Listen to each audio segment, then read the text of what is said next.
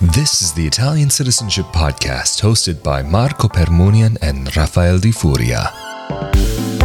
Hello there, and welcome to another edition of the Italian Citizenship Podcast presented by ItaliancitizenshipAssistance.com. I am here today with founder and head of the U.S. office of Italian Citizenship Assistance, Marco Permunian. Hey there, Marco. How are you doing today? Hey, Rafael. I'm good. How are you? Good. So we are doing this socially distanced edition, the second socially distanced edition of this podcast today. And today we were wanting to talk a little bit about who ICA is, who you are, what it is that you guys do, and then also take people maybe a little bit behind the scenes of what it is that you do. So maybe let's start from the beginning. What inspired you to create ICA, and how did the company actually start out? ICA started out as a single-man operation, and now it employs directly about 40 people. So at the beginning, it was just me working with one of our employees who is still with us. And we started helping just a few clients after I founded the company, which happened back in 2013 when I was working in the US doing something else.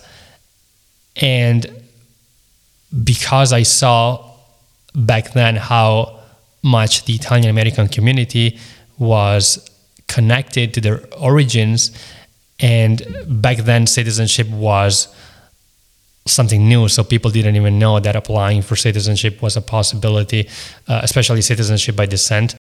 So the interest in Italian citizenship was growing. People were looking for professional assistance to help them throughout the process.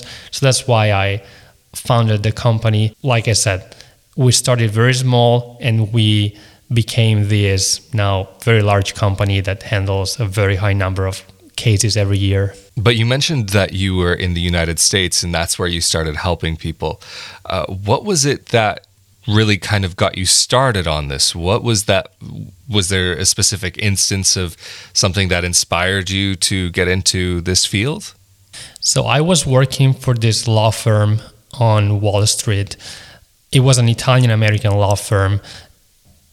And the principal attorney of this law firm was a first generation. He was born in the US to Italian parents. He was 40 at the time. I don't think he even had dual citizenship, but his little brother, he was my age.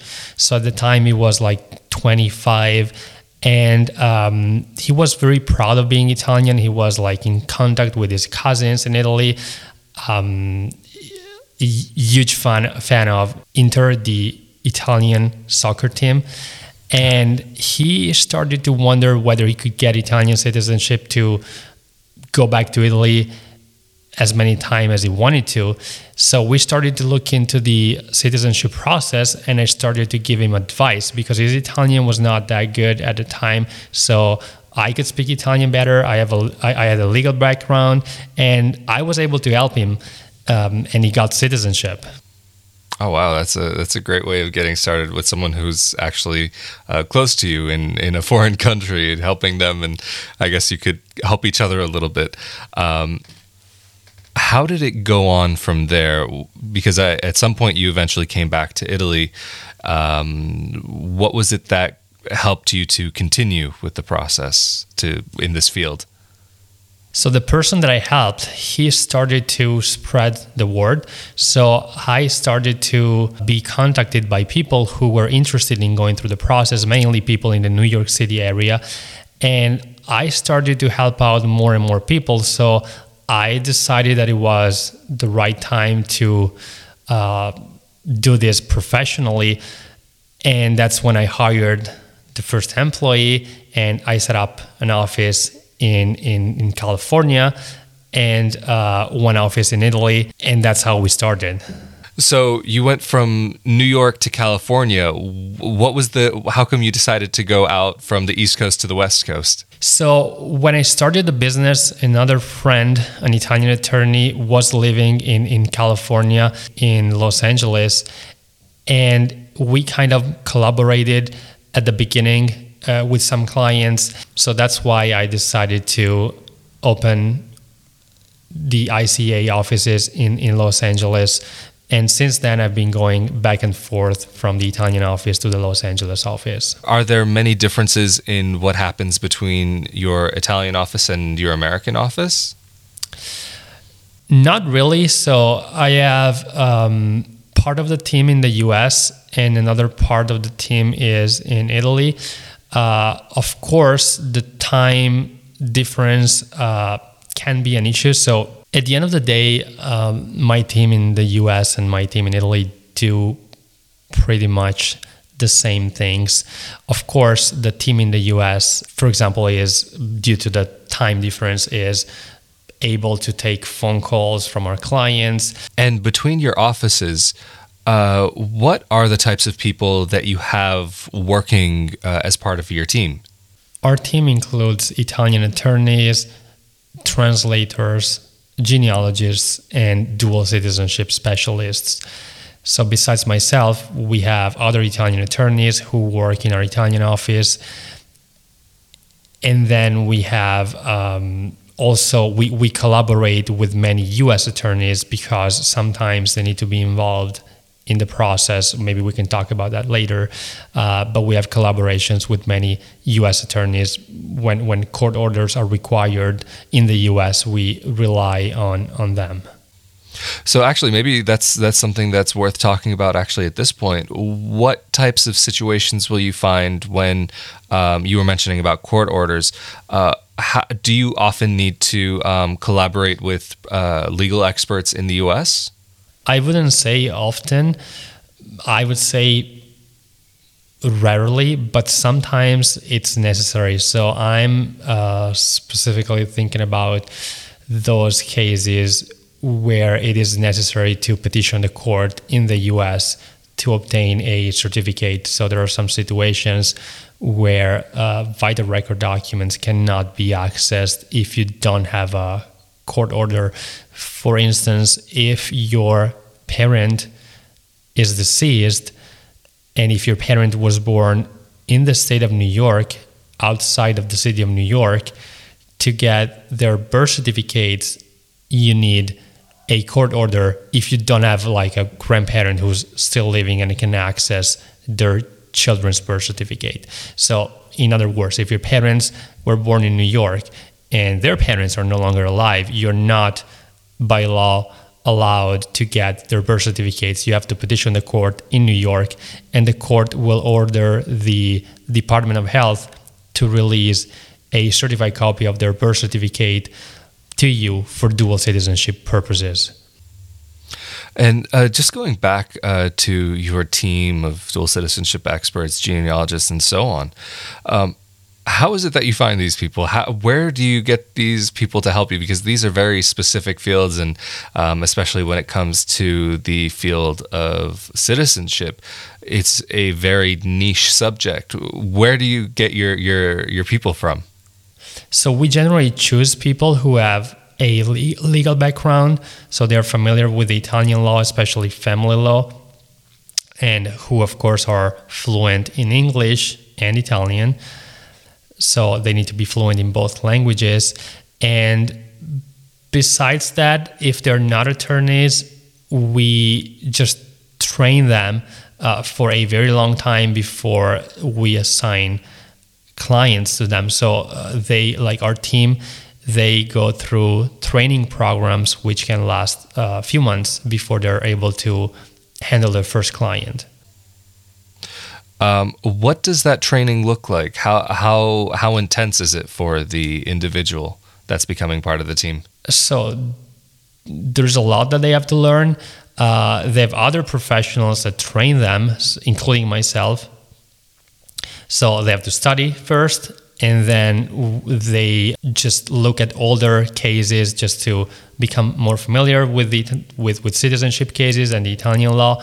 And when we determine that they're ready, they just start working on actual cases, and that's actually very rewarding for them because after a long training, there's nothing more rewarding than just starting to work on an actual case.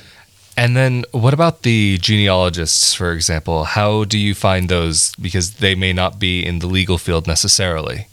Exactly. So they don't necessarily have to be familiar with the technicalities of the Italian citizenship process, even if somehow they are. But generally, we choose between people who have attended like schools where you learn how to do genealogy research. You learn about history, so Italian history.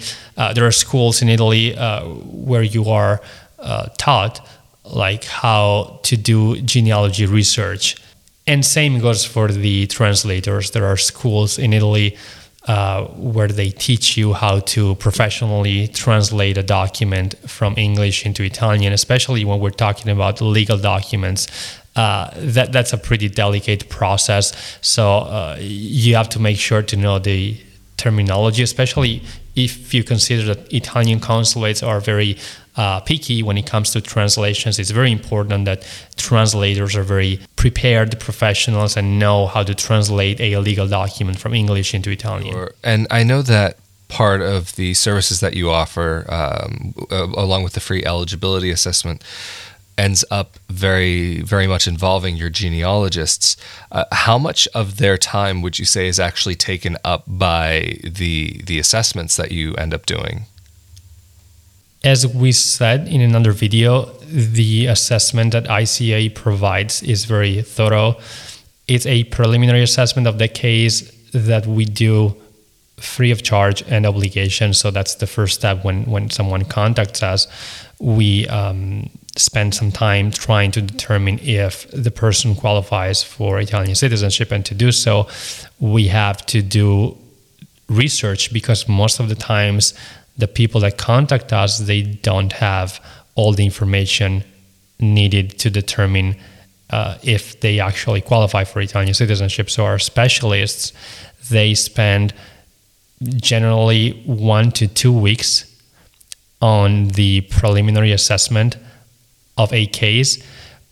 And the goal of the preliminary assessment is to track down the information that allows us to determine whether the person qualifies for Italian citizenship by descent. So we actually go through the documents that are available online. We have access to many databases, and we browse registries. We try to track down information and documents, which allows us to determine if the person meets all the requirements needed to qualify for Italian citizenship. So during this process, how many members of your team will actually be looking at one file? Generally 1 to 2 team members. So I'd say in most cases 2 team members look at a file for about 1 to 2 weeks to determine the eligibility of the person. And is that something that happens more in your Italian office or more in your American office, or both? My team of genealogists is located primarily in my Italian office. So I'd say that happens mostly in our Italian office. And just before moving on, just one more quick question about this. How many people is it actually on a weekly basis that you are helping to assess their eligibility for Italian citizenship? I'd say we are being contacted by 5 to 10 new people on a daily basis. So what is it, like between 45 and 100 new people every week. Wow. So that's a lot of assessing. Yes. And because you're in contact with so many people throughout the week, throughout the months, throughout the year, how is it that you're able to keep up with your clientele and your prospective clientele? Because I know you guys have a very serious policy about being able to get back to people within a timely manner. Of course. At the core of our philosophy is responsiveness. So we want to be responsive. We want to get back to everybody in a timely manner. So I have a team of people who just deals with preliminary assessments. They're very responsive. They get back to people, like I said before, in about 1 week after they send the first email. After they provide us with all the information, we're able to get back to them with the result of the eligibility assessment. But then once the person becomes one of our clients, is generally assigned to one of my associates who works under my supervision and basically handles the case from beginning to end. So if you become one of our clients, your case is generally assigned to one person who acts under my supervision, and that person will follow the process from start to finish. So if you want to get in contact with your dual citizenship specialist, all you have to do is send an email or pick up the phone. When you send an email, we respond to everyone within one business day. But even if you don't contact us, we will be in touch with you on a regular basis to keep you updated throughout the process. So anytime something happens, anytime we successfully gather a document, we will contact you via email to show you what we have collected. And I have to say, a lot of people are generally very happy to see these documents that we collect during the process. So that's how we stay in touch with people. We keep them posted throughout the process, mainly via email. And we send an email each time something important happens during the process. And if somebody wants to contact you directly, is that possible for them? So let me start by saying that normally I'm the one that talks to people over the phone when they set up the preliminary consultations. So people normally start by sending us an email, an inquiry. We do the preliminary assessment, but then at some point before they become clients, they generally want to talk to somebody. And in most of the times that somebody is me. So I spend all of my afternoons on the phone with potential clients, and sometimes we even become friends. And it happens that during the process, these people request to talk to me, maybe because there is an important matter or because they want to be reassured about something, or they want something to be explained to them from a legal perspective, or they want to hear from an attorney. So whenever our clients want to reach out to me to talk to me, I'm normally always available. So they just have to let the dual citizenship specialist that is handling their case know that they want to talk to me, and they will set up another phone call with me to discuss whatever they need to discuss. And when you're updating your clients, how is it that you're actually delivering these documents to them? Are you sending them through the mail, or how does that go? No, generally we do keep the documents that we collect, because eventually in the end we have to provide the client with a final package including all the documents ready to be submitted to the consulate. So we keep documents until the end, unless the client wants to receive them for some reasons before time. But the way we share the documents which we collect during the process is we share them electronically through a secure platform, and the client is able to check the progress of his case through this platform. And for those people who have a PAC, we also are able to keep these people updated through a PAC system. Just quickly to explain for those people out there who may be unfamiliar with the PAC, what exactly is that? It's a certified email which exists, and so you can send emails to other people through a certified system, so to ensure that the person receives the message. A lot of what you do ends up focusing on citizenship by descent directly to be able to apply through an Italian municipality or through a consulate. But what does it end up looking like for somebody who's going through a 1948 case? How does that end up going through your system that you have set up? So the documents procurement phase is very similar to what we talked about so far.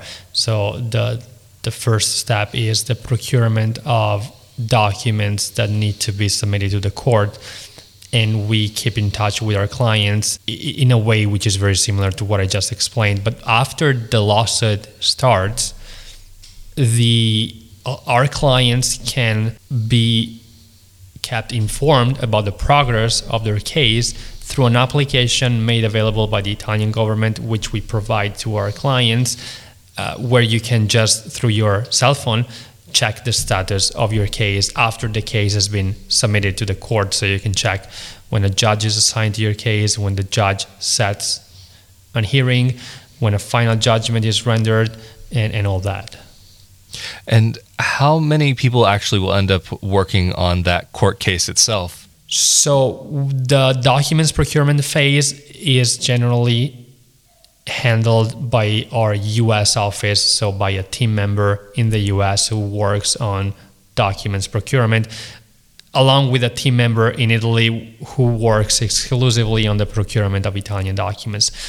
When we have all the documents together with the apostille and the translation, of course there is also a translator involved, because with the documents, when we have all the documents together, we have a translator that only deals with translations and works on translating all of the documents prior to the submission to the court.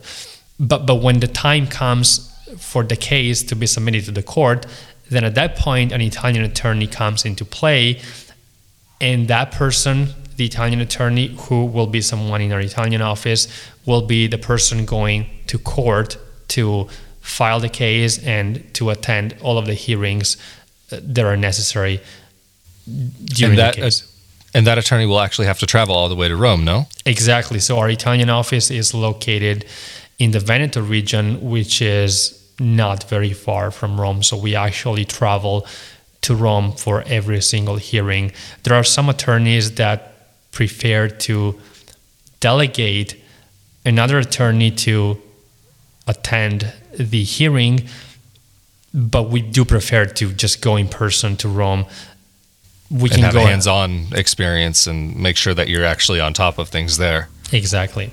I see. Anyway, I think we've actually covered a lot of ground so far in this video, and that maybe this is a good place to round things off. So thank you, Marco, again for making yourself available for this podcast, and thank you to those of you who've been watching or listening to this. And if you ever have any questions about Italian dual citizenship and any of the related subjects that maybe we've spoken about in this video or other videos, feel free to leave that down in the comments section below, or feel free to contact Marco and his team through their website at Italiancitizenshipassistance.com/contact. Anyway, that's it for this time. Thank you so much for joining us, and we will see you all in the next edition of the Italian Citizenship Podcast. See ya. Thank you.